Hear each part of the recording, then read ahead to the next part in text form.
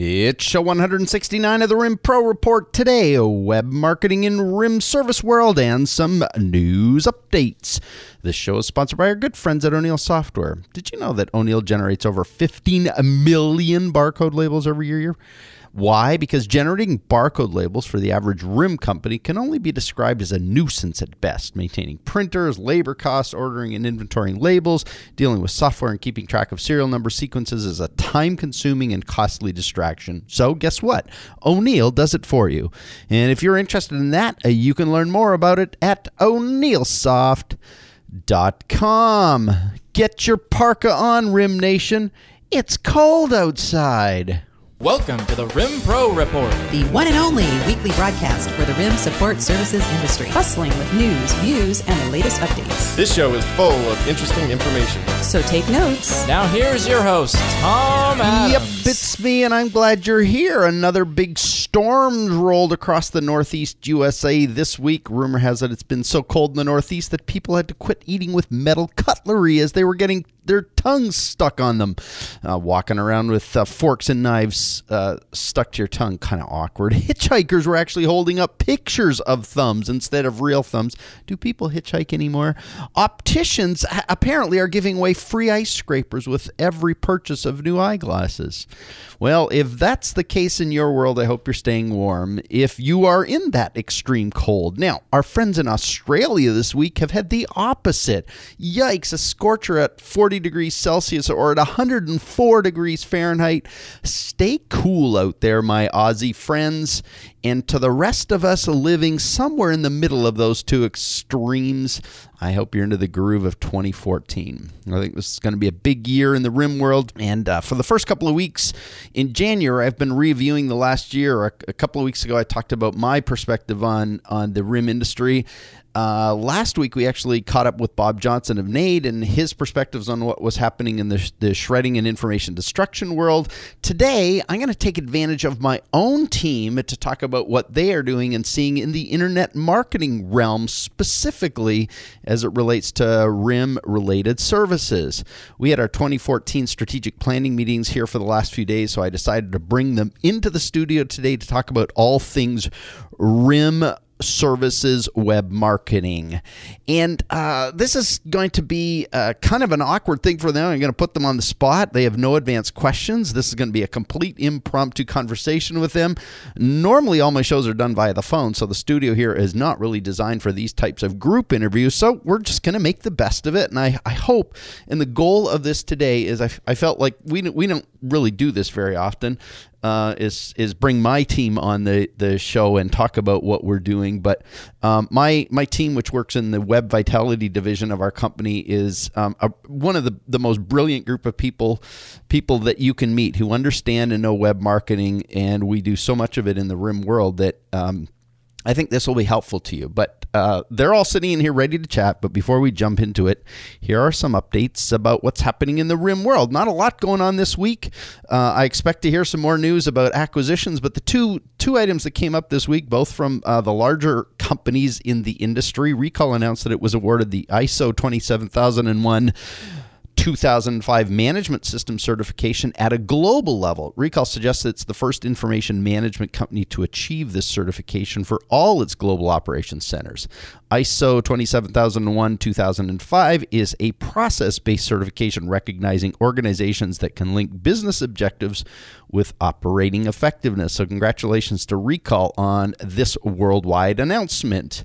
And the second one is actually a harder one to talk about. Iron Mountain Canada was fined by the Ontario Ministry of Labour for an industrial accident at their Brampton facility where a worker actually lost their arm trying to fix a conveyor. A big fine was handed out. Iron Mountain Canada actually pleaded guilty. And the lesson here is not one of accusation, RIM Nation. It's that it is imperative that you learn from this accident in your own operations. Be careful out there. Be careful. Make sure your staff are fully aware of the safety implications of what they're doing. And I know we think about that, and I know sometimes it crosses our mind, but these kind of news items remind us in our world to be extremely cautious. We got a lot of stuff at stake.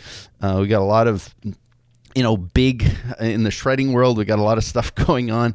And I think the lesson for us today is be careful. Make sure your staff is careful and make sure you have the kinds of things in place that prevent these kind of accidents. And so that's important news for us to hear, not necessarily great news for us to hear. And that's actually all the news I have for now. I'm going to get the microphone turned on with my Web Vitality team. So hang tight while I get that done.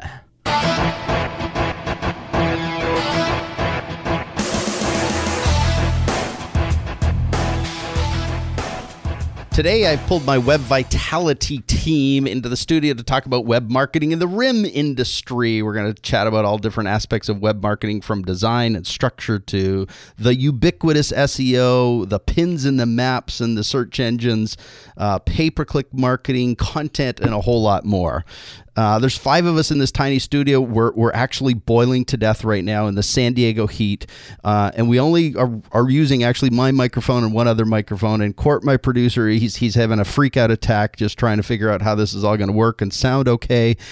So all that to say, we're flying without a net today. There's no net. We're just doing this, we do that kind of stuff around here. So my team really doesn't have prepared notes. I'm forcing them to do this on the fly. So let's start with introductions. Nick Adams is our web development project manager, and despite having my last name, he's not in any way related to me. So I want to welcome Nick Adams. Hey, Nick, welcome to the RIM Pro Report. I'm glad to have you on. I mean, you've been around the studio a lot when this is happening, but this is the first time on the show. So I'm glad you're here. Let's talk about you build websites for people in the RIM industry. Correct. And web marketing, I believe, starts with a website at the heart of it all. That's where web marketing begins. This website has to do its job. Where are companies in the RIM industry making mistakes with their website in the way they construct or develop them? I think one of the biggest things is they don't realize how short the attention span is of the people that are coming to their sites. I always talk about the rule of 7, which is get a 7-year-old, have them go on your site, and see if they can find a way to contact you. If they can't, then you're doing something wrong. So a really immediate question is, can they contact you? Correct. Yeah, because that's another thing that I think is so critical, because a website's job is ultimately to do what? Convert a lead. Right. To get someone to contact you about your business or your services that you're offering. But I think in the RIM world, what happens is we kind of come with these presumptions that people really want to come to our sites. Right. And is that really what's going on? Well, I think especially in the RIM world, it's a service that is needed, not necessarily wanted. So when someone is looking and they have a sea of other choices, you need to be able to show them within, I think, under 10 seconds that you can service them with the way that they need, and then give them an opportunity to contact you. Right. So we have to realize that when people come to a website in our particular world, in this RIM world, they're really not wanting to come necessarily. There's probably an obligation to come. Right. They're probably jumping around looking at a lot of sites. We call it bounce around. I mean, they're bouncing in and out of sites, and they're bobbing in trying to find stuff. Right. I'll give you a perfect example. Yeah. So the easiest drop-dead thing to do would be to put your phone number large at the top of every page. And it's astounding to me how many sites don't even do that little. Yeah. And yet that's what we want people to do when they get to the site. They're not predisposed to just visit our sites. They come when they have a need. And yet so many sites we look at in this world don't have phone numbers easily accessible. They're like hidden at the bottom of the page. A lot of times they're not even there, right? Right. Yeah. What else really contributes to that goal of getting leads from your website? If they come and they've got 10 seconds to do that, what else? I mean, there's a phone number there. What else have you found to be highly effective in terms of ensuring that visitors to a website become leads? Well, in addition to having content that's obviously relevant, I mean, a form. So I don't see any reason not to have a form on every page. And I actually feel that we've tested where we've had a form that maybe you could click a tab and then it would pull out from the side. I'm starting to believe that that's even too much. You need to have the form fields right there on the page that they can see in plain black and white, fill out. And I think the form itself should be short. We don't want people to have to make selections, what service they're looking for. Just contact us. We'll get back to you, and then we'll figure out what you need, and we'll sell you on it. Right. So strategy is an important, if people are actually going through the process of developing a website, it seems to me then if lead generation is critical, then strategy to make sure that works is critical. Talk a little bit about what you see in this world in terms of strategy around building websites. What are some important factors when you're thinking through the kind of site to build or the design of a site? Well, I think you need to build it for the needs of today, but also with the intention of your site not staying static, it growing with time and growing with your business. So at the strategic phase, we start looking at maybe menu systems. So what do we need our menus to do today with the given site plan that we're going with, and then where do we want it to potentially be in the future, and making sure that stuff is part of the original plan, because if it's not, going back after the fact after we've coded a website is extremely costly, and most times you end up tearing it down and starting again. Yeah, so it's really important to understand what your future could look like. And I mean, what today is an average life cycle of a website? Is it a couple of years? Is it 3 years? What's reasonable in terms of website longevity? I mean, I think if you take care of your website, keep things up to date, and I believe you can have the same website for a number of years until eventually, at some point, the technology just gets to a point where you need to do a complete redesign. But there's no reason why you should be building a new website every year. Right. Okay, so you just spoke there something about technology, and I think one of the things we see and everybody's aware of in the world is mobile. Mobile applications are big, but in terms of websites, in terms of the RIM world, records and information management, shredding, those kind of websites, how important is mobile? Well, I think if not already, in the very distant future, it's going to be mandatory that you have some way for a user to access your website via a mobile device. Right. Their mobile internet usage is getting close to and is going to surpass desktop usage. Yeah. And so the more that more that users get accustomed to having a website that automatically formats to their phone, whether it be a mobile site or what we call responsive, where your site will actually reconfigure to fit that device, they're going to leave your site right away and go to the one that will. Right. So if somebody happens to have an old website, let's say it's a few years old, but they haven't really built mobile capabilities into it, is there a way to have kind of an interim fix to that? Yeah. I mean, you can actually have a separate site that would be just for mobile. Okay. And then what would happen is whatever device the user is coming from, they'll recognize, well, okay, it's coming from a mobile device. Let's serve up this website. Got it. Okay. And in some instances, I think that almost is a benefit. So like if you were just trying to get someone to be able to contact you or figure out where your location is, then maybe a mobile site where you have a little less content than your main site would work. Okay, so mobile can be a really important thing going forward based on what you're seeing. So the analytics that we seem to see, or you guys seem to see in the reporting that we look into, mobile is definitely growing, is it not? It's going to happen. Right. You're going to have to. I believe it's already a standard, but if you want to hold off soon enough, you won't have a choice. So I know you do testing as it relates to the way websites load, and there's tools out there, and I think you were telling me Google actually has a mechanism whereby when they're testing your site to see how fast it loads, mobile is the first one they load, is it not? Yeah, they actually they used to show you how fast your desktop was, and now they actually serve up the mobile speed first, which tells me that that's more important to them. Right. So Google's actually making decisions about your website based on mobile being present or mobile capability, correct? Right. Yeah. And how it loads on a mobile device, yeah. Yeah. So when it comes to actual development and the features of your website, which to me is a really important piece, if you had to take away everything else, what would you say is the most important thing in development of a website? Architecting the content. So we all know that the content is the most important part. Well, I don't know if we all know that, but I believe that the content is the most important part because that's what serves getting that lead. So really, when I start talking to someone about design elements and construction elements, I try to get them to forget about the look and feel so much because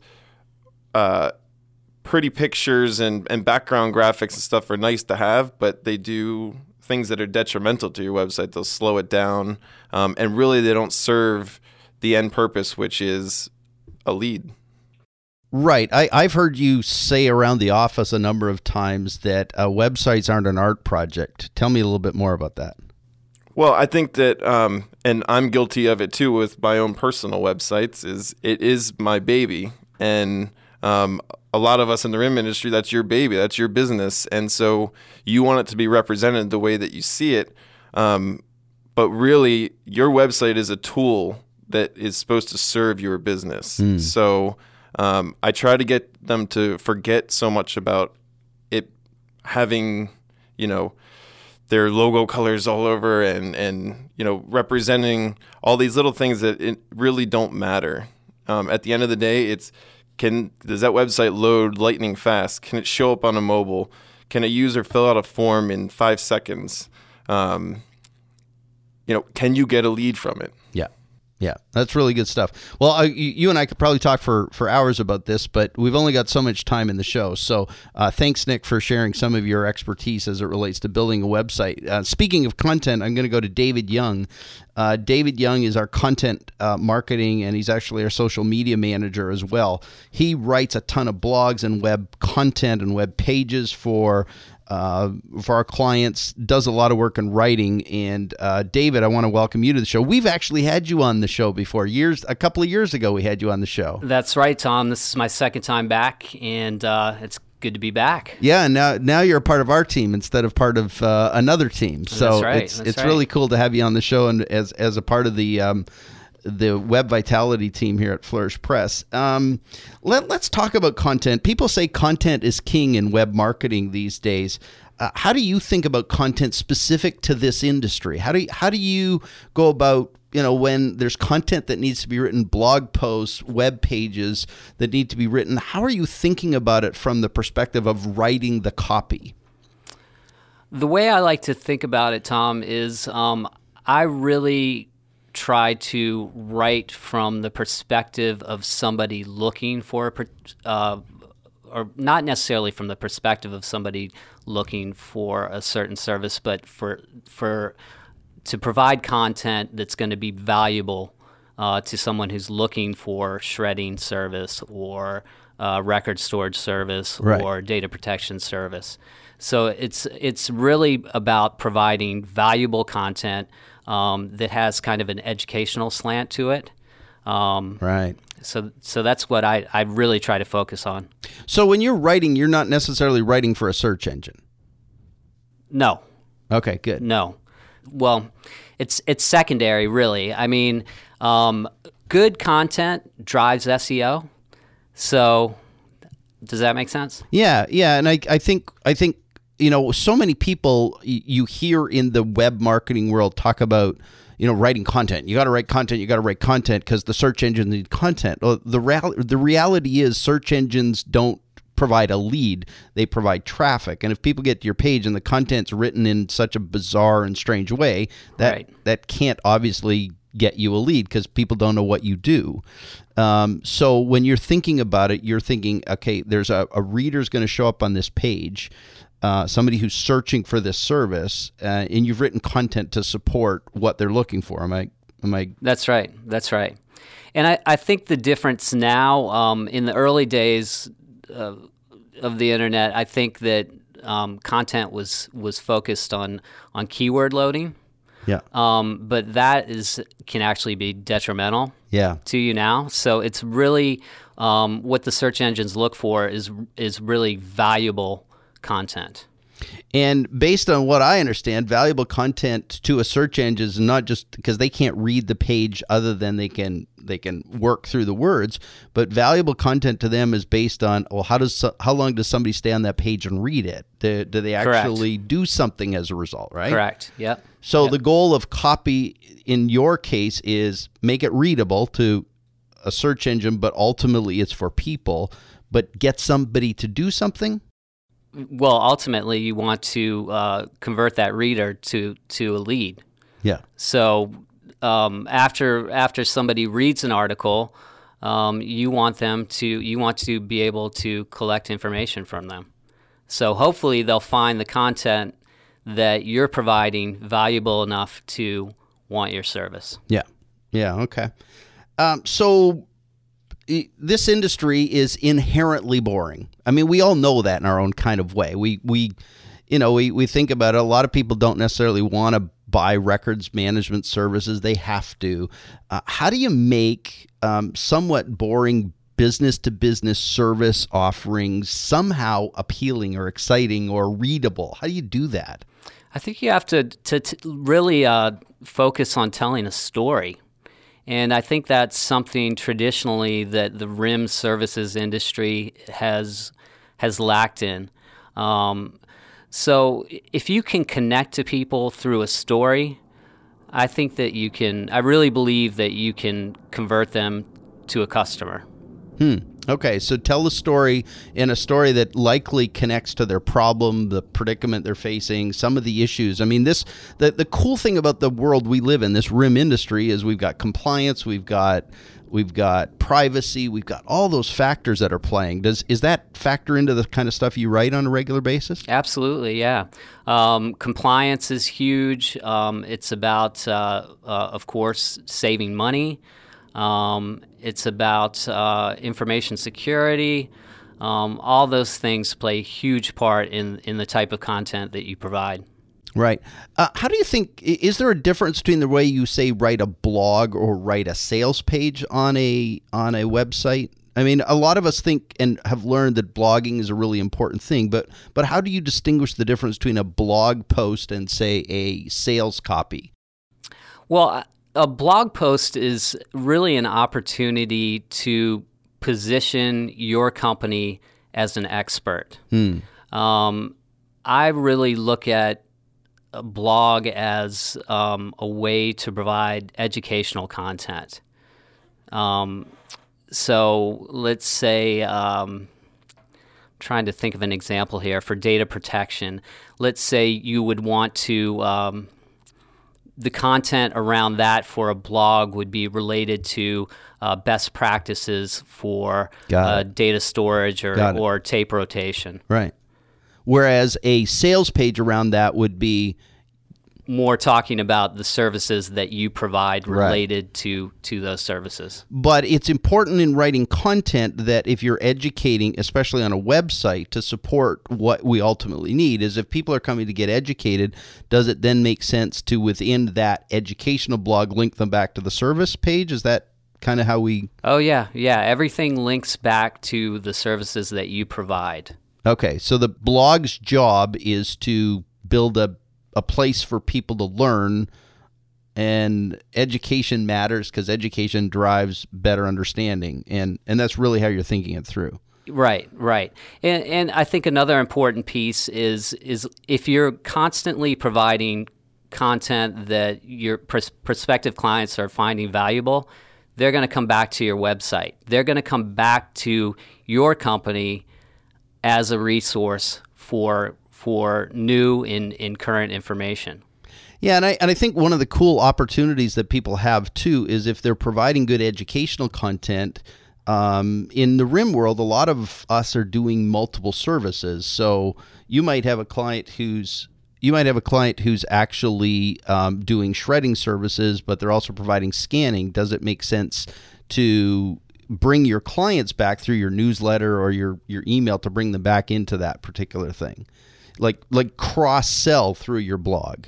Oh, absolutely. I mean, it's wide open what you can do through a blog, really, and it's a great opportunity to educate clients about other services that you may not be currently providing them with. Yeah, no, that's great. One final question around content, because content's such a big part of web development and web marketing these days. If a RIM service provider, a small RIM service company is thinking about really enhancing their web presence, what kind of strategy should they have around content, around development of copy, blogging? What would be a sort of minimal approach you would suggest taking?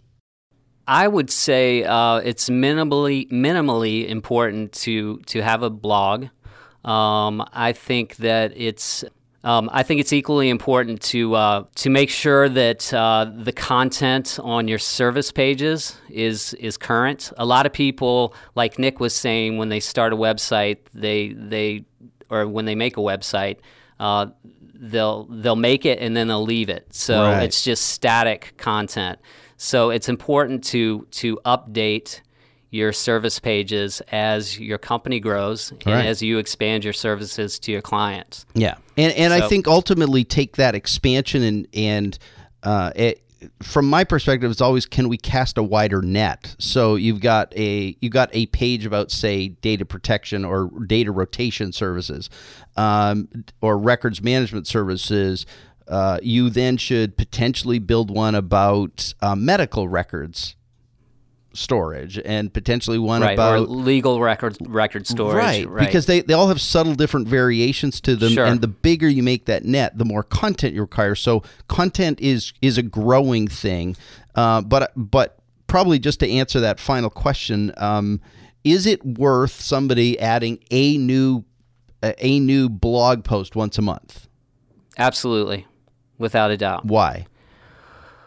Well, it's an opportunity for you to educate your clients, and the more you can do that, the more value you're going to provide to them. So I'd say at least monthly. I think the more regular you can update your content, the better off you're going to be in terms of SEO and attracting new clients. Good. Hey, well, thank you. You and I could probably go on for ages, but thanks for sharing that, Dave. That's really helpful. You're welcome. Thank you. Sawyer Adams is our pay-per-click and search engine optimization manager. Sawyer is related. Sawyer is my son, and he's part of our team here. Sawyer, welcome to the show. You've never been on the RIM Pro Report before. I have never. Hey, well, thanks for joining us today. So you're an expert at technical SEO, and Nick talked about building good sites. David's talked about content being really important. Where does technical SEO fit in the whole equation? There's lots of little tweaks and stuff you can do in the background of the code that just makes it easier for search engines to understand. What it is you're doing? Yeah. Yeah. So, like, for example, give me some examples of some technical optimization things that you might try to do to a site on a regular basis. Well, usually the basis stuff we start on is adding title tags, an H1 tag, meta descriptions. So really, really behind the scenes stuff. But if David says that SEO is about content and it's good content, technical SEO's job is what? What's it trying to accomplish? It's trying to show the search engines in the simplest possible terms what this page is about. Okay, so it's really easing the job of the search engine. It's giving the search engine some clues about what's going on. So Nick talked about building fast websites. How important are fast websites as it relates to SEO? Well, page speed is definitely something considered by Google and other search engines for how well it ranks. If your site's going to take forever to load, then no one's going to want to click on it. Or if they do click on it, doesn't load, they're going to leave quick. And that apparently makes Google go, this isn't a good site. Even if you got the best of content on there, if your site is slow loading, that's an issue? Yeah, definitely. Okay. We could go on a lot on technical SEO, but really ultimately it seems to me that technical SEO is about making sure the site really gives clues to the search engine that you've got your act together, right? Yep. So where are some of the mistakes people are making with SEO? Like where do you see issues showing up? I find trying to do too much with a single page. So Just loading it full of different keywords. We found it's just trying to get one page to do one specific thing, one specific service in one specific location. yeah, that's really, and I see that a lot too. As I look through people's sites, I see people trying to do all their services on one page, which just doesn't, like, search engines can't figure that out, correct? Yeah, definitely. Yeah, okay. Pay-per-click and pay-per-click, a lot of times when I say that, people think I'm saying pay-per-click because we're in the records management industry. Paper, we're talking Payper, click, pay-per-click. And pay-per-click is really the way you buy clicks to your website. So tell me a little bit about what seems to be happening with the whole RIM industry, the records and shred industry. What's happening in pay-per-click these days that you're seeing? You manage a lot of accounts. What's happening to click costs? Tell me a little bit about what you're seeing. A lot of records storage and management searches are going down, and there's just a ton more shredding clicks going on. So growth is happening in shredding more specifically than records. Yeah. What about scanning and imaging? What's happening there?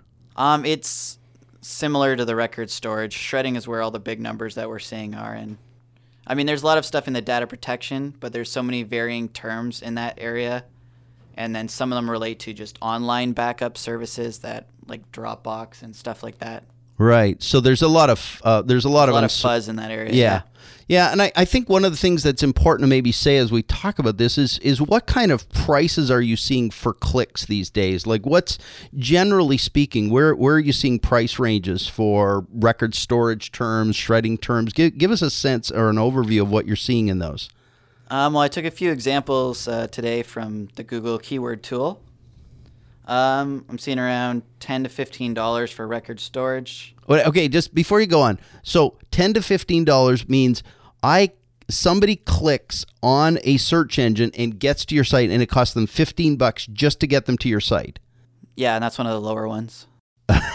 Okay, so it seems to me, and I know we're not passing the mic back to anybody else in the room, but it seems to me that if you haven't got good content and you haven't built a good site, if you're paying $15 to get somebody to your website, you better be sure your website is convertible, that you've got a phone number there, that you got a form, those things. That's got to be true, right? Yeah, for sure. Okay, so $10 to $15 for... I mean, there are ways to lower that by improving a lot of different features in Google AdWords. Okay, so you can do some things, but let's go back to, so $10 to $15 in the record storage type of keywords. What other kind of numbers are we seeing? It's between 15 and 20 for scanning. Wow. Shredding can be 5 to 15, and data protection stuff that can be upwards to 40 almost. Upwards to $40 per click to get one person to your website. Yep. So it seems evident to me that you don't want to pay those huge numbers unless you got it going on the other side of your site. Yeah. Right. So you also said that there's ways to lower it. What are some ideas of ways to lower the cost of those clicks? There's improving the quality score of the keyword. So what's a quality score, just so I get that? It's similar to how they rank organically. The algorithm is they look for relevance between the keyword, the ad you've written, and then the content on the landing page. Yeah, so it really comes back to, I think, what Nick was talking about. Architecture makes a lot of difference. So what's on the page, the kind of content that's sitting on that page. If you're going to buy expensive clicks to your site, you better be sure it works. I mean, and if it's not working, you're doing yourself a lot of disservice. I think, based on what I see in this industry, as there's more competition, as bigger players keep driving the marketplace, these click costs keep going up, and it's really important that you be able to sustain a search. If a search comes, if you're going to buy people to your site, you better make sure it works for you. When you take on a new AdWords account from a RIM service provider, a shredding company, what are some of the flaws you see in the way they've thought about it? What are some of the mistakes people are making? The first thing I always check is make sure they're tracking conversions. Right. So a conversion is someone who... Just if they've submitted a form, we want to know if you've paid for that form submission or not. Okay, so is the conversion actually happening? Most people aren't tracking that? Yeah, and that's just how can you see what you're actually doing? You can see you're getting people to your site, but if you can't see if they're filling out forms, you're just wasting your money then. Yeah, there's a line that I've heard. It's about advertising, but is somebody said half the money I spend on advertising is wasted. The problem is I don't know which half. And it seems to me that if you don't have the ability to track a conversion, which is somebody buys a $20 click, gets to your website, you're making sure that if they fill in a form that you can tell on the tail end. Is that right? Yep. Okay. What other things are people making mistakes on? I like to really specify what triggers the ads. So I use very specific matching options as well as a lot of negative keywords. So help me explain negative keyword. What's a negative keyword? Negative keywords is like something where it's like matching it, but opposite. Matching. Okay, so let's for example, record storage. What would be a negative keyword for record storage? Like physical disc records. Oh, like an LP, like an old LP. So LP is something that we remove out of every single record storage campaign that we run. Okay, so in a record storage campaign, a whole lot of people say record storage and buy clicks, but what they could possibly be doing is buying $15 clicks for people who are looking for LP record storage. Yep, and I've seen that. It's probably a lot of money being spent. We call it the Google tax around here. Google charges you this tax to be stupid, right? The Google stupid tax. And Google made their $80 billion last year because people don't understand the importance of those negative keywords. Yeah. Wow, that's really helpful. Anything else that you see pay-per-click related or Google AdWords that people are doing that it'd be helpful to tell them about? Adding just the location name, the city name of wherever you're providing the service tends to increase the amount of monthly searches for it and reduce the price.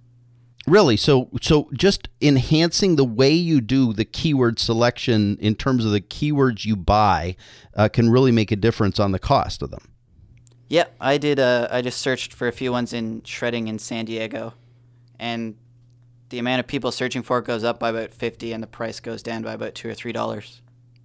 Really, just by adding San Diego to the end of various shredding terms, like shredding services, San Diego would get a better cost of click than shredding services by itself. Yep. Yeah. Okay. Very interesting.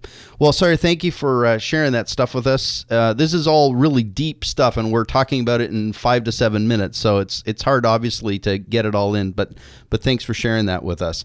The final person I want to talk to today is Janelle Gilbert. Janelle Gilbert is our client service manager in our company, and she is also an expert on what we call local maps optimization. Janelle, welcome. Well, thank you, Tom. Yeah, it's great to have you on the show. I know you've been an integral part of the show for a long time, but it's great to have you actually on the show with us today. So we're talking specifically about web marketing, and one of your specializations is in what we call local maps optimization. Give us a sense of what local maps really is. What is local maps? When we talk about that, what are we even referring to?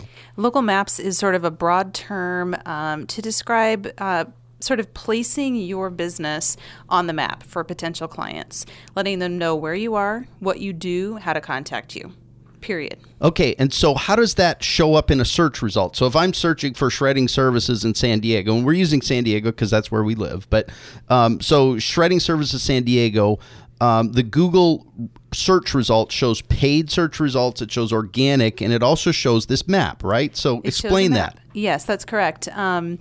There are various different ways that Google presents local results. There are packs of local results that show up in the organic side of the search results. And a lot of times if there's a great result that perfectly matches a user's search, It will show up on the right-hand side with a map, a phone number, and an address. And they don't have to do anything more to contact you. They don't even have to visit your website. They can just call you. Call you from there. And so Google specifically, we spend a lot of time talking about Google because Google's where all the business-to-business action tends to happen most effectively. Right. So what's involved in making sure your PIN shows up on the map? How do you get it there? Well, there are a few things involved, but the most important thing that you can do is let Google know that you exist. They might already know that, as a matter of fact. And if they do, you can just claim your business listing by going to Google+. And they have a sort of section in Google+ that is both social and local, where you can claim your page. You don't own your page, but you can update Google on the information about your business to make sure that it's correct. And then they can disseminate that to searchers. So let's assume that every shredding company, and we're using that as an example, every shredding company in San Diego updates their listing in Google. Does that necessarily mean they'll be on that map? Not necessarily. What you need to make sure of is that you are consistent with the way that you list your business, not just on Google, but on other what we call citation sources or local maps directories, because Google pulls their information from multiple sources. But most importantly, they want you to go claim your listing and make sure that you've got correct information in there. So you want to start there for sure. Okay, so you start there, you claim your listing as you suggested in Google and in Google Plus specifically, which is their machine behind the scenes that does this. Correct. But you talked about citation sources. Tell me a little bit more what you mean by that. What's involved there? Well, the simplest definition of a citation source is just a place where you can list your business name and its contact info, which would really be like your address, your phone number, your website. But Google doesn't just, take your word for it or take anybody's word for it that your business exists and that it exists in a particular location and that your phone number is correct. They compare the information that you or another user provides about your business to other information that they get from other citation sources across the web. And they decide who to trust based on various factors that are secret to Google. Right. But they use hundreds and thousands of sources. And so part of local maps optimization is making sure that you kind of claim those sources and make sure that your information is correct across the board. Right. So is that because there's a lot of companies out there that provide sort of a $29 service and it's like a feed, but is there a better way to do that than just being part of a feed? Yeah, a feed is sort of like it's a robot that provides limited information to citation sources across the web. The problem with that is that it's not complete. So what you want to do is really have a human go out on your behalf, whether it's you or somebody else who knows what they're doing, and fill out the rest of the information that each of those wonderful sources offers you, such as detailed descriptions about your services, photos and videos, individual web pages that you want to direct people to. None of that is reflected in those feeds. It's just the real basics about your business, name, phone number, address, etc. But you definitely want to give as much information as you can. Okay, so it's really important to ensure that as a way to improve your ranking in these maps kind of results, that you are physically going out manually doing this kind of work. That's correct. And you will be rewarded for that because Google definitely knows the difference between just information that's copied across the web to various citation sources and information that's been provided by a human. You can tell. Yeah. So it seems then if there's ways to improve it, are there ways that you can kind of cut yourself off, or are there ways that you can hurt yourself or harm yourself? You can harm yourself by not making sure that the information that you're putting out there is absolutely consistent. There's something that we call NAP, which is name, address, and phone number, and actually a website is included. You can tack a W onto the end of that. If that's not consistent across the board, you're going to have some problems because what they do is they match information from all those hundreds and thousands of sources based on your NAP. And if it's not correct, if it's not consistent, they're not going to know it's the same business. Right, and so that can be detrimental to you. Are there factors for this local map? Like we know that in the commercial rim industry, big warehouse space can sometimes be cheaper out of town, but you're bidding on like a major city, but you happen to be in a city 30 miles outside of town. Does that have a detrimental effect?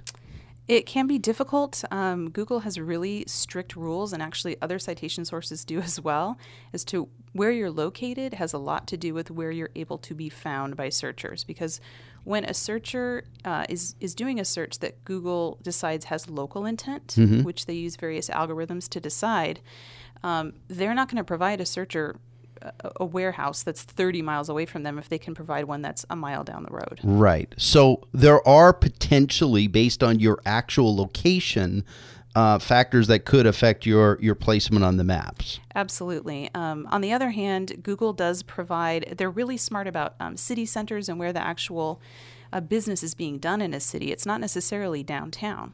So if your business is outside of downtown, say, not necessarily downtown Atlanta, but in the business district, if you're closer to that business district, that's okay. Because if that's what they're counting as the business center of the city, you're going to be fine. Okay. So there could be factors beyond your control based on your actual location, but there are ways to enhance your position. And it sounds to me like there's what you do on Google, potentially what you do on the other big search engine, Bing, which drives a lot of results. It's a pretty big factor, it seems to me. Mm-hmm. Bing is a big one too. They're essentially, Google and Bing are the biggest two citation sources out there. Right. They make the rules.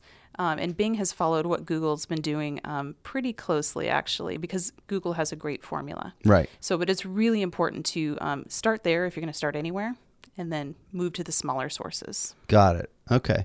Well, there's a whole bunch of stuff we could talk about here, but you talked about these citation sources. Can you give me an example of two? I know that we have a pretty significant way you guys think about this listing of services, and there's some secret sauce in what we do to that for clients specifically, but just for the sake of helping people understand a citation source, give me a couple of really good citation sources. There are citation sources that we call secondary sources, which aren't those giants like Google and Bing, but smaller ones that are still really crucial, like Manta and Yelp. Yeah. Interestingly enough, although they are sort of competitors for Google in a way, Google counts the information from those citation sources as being very important. So you'd want to, if you're going to do Google and Bing, go ahead and move on to Manta and Yelp and Insider Pages and some places like that, and make sure that you've got everything consistent. Got it. Okay, that's really helpful. Final question I want to ask you, because we could blow through a couple more hours on this, but final question is, these local sources and even Google itself, reviews have always been an important factor in those. Tell me a little bit about the power of reviews.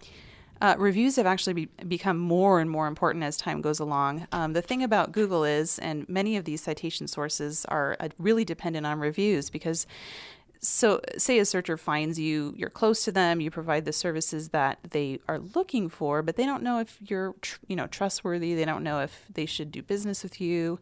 And the way that people are increasingly finding out information about services and products in today's world is by reviews. I mean, if you go to purchase something, you want to know if other people liked it. Right. The same thing goes for services. Right. So if you don't solicit reviews, even if they're not all perfect reviews, all other things being equal, if you have reviews and your competitor doesn't have reviews, you're going to rank higher, even if they're not 5-star reviews. Right. Okay. So reviews are really important. The dilemma, it seems to me, is that if you go out and actively solicit reviews and all of a sudden you get 30 reviews on, say, your Google Plus page or on your Yelp page, that seems kind of manipulative, doesn't it?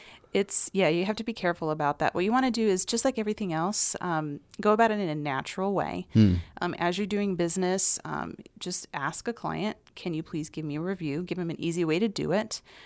For our clients, we provide ways to sort of prompt users and clients to do that. But it's just go about it naturally, because you don't want to all of a sudden show up with 30 reviews. Right. It seems fake, like you're having your employees do it or something. Right. If you look on a place like Amazon, you see that all of a sudden somebody will put a book out and they've got 30 reviews on the first day. All of a sudden all at once, whereas it looks more obvious, natural when there's reviews over a period of time. So Yeah, and not doing, doing a sort of a false reviews thing all at once, or what seems false will get you sort of blacklisted. You don't want to do that.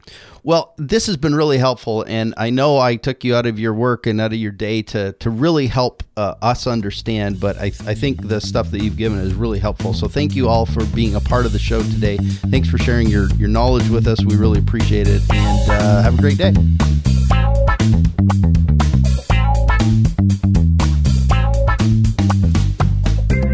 Well, there you have it. Normally we'd have a shorter show than I just did today, but I felt like as we were talking, we were learning so much that I just kept asking questions. I hope that you learned something valuable from this discussion today.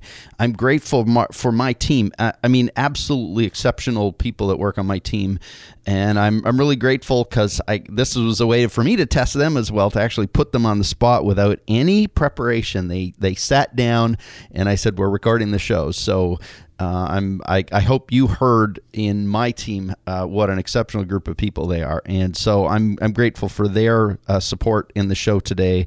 And as I said, I hope you learned something. Thank you too for joining us today. I appreciate the fact that you show up on this show. I know I've said over the last couple of weeks we're going to be evolving and adapting the show, and we're going to move to less times per month, but hopefully really important conversations I'll have each month, the ones that do. And I really want to say a special thanks to our longtime sponsor who have been with us since show 33 here on the Rim Pro Report, O'Neill Software.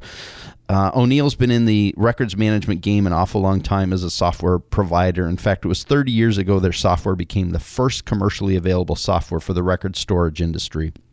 And what's so cool about them is that spirit of innovation and leadership continues right up to this day.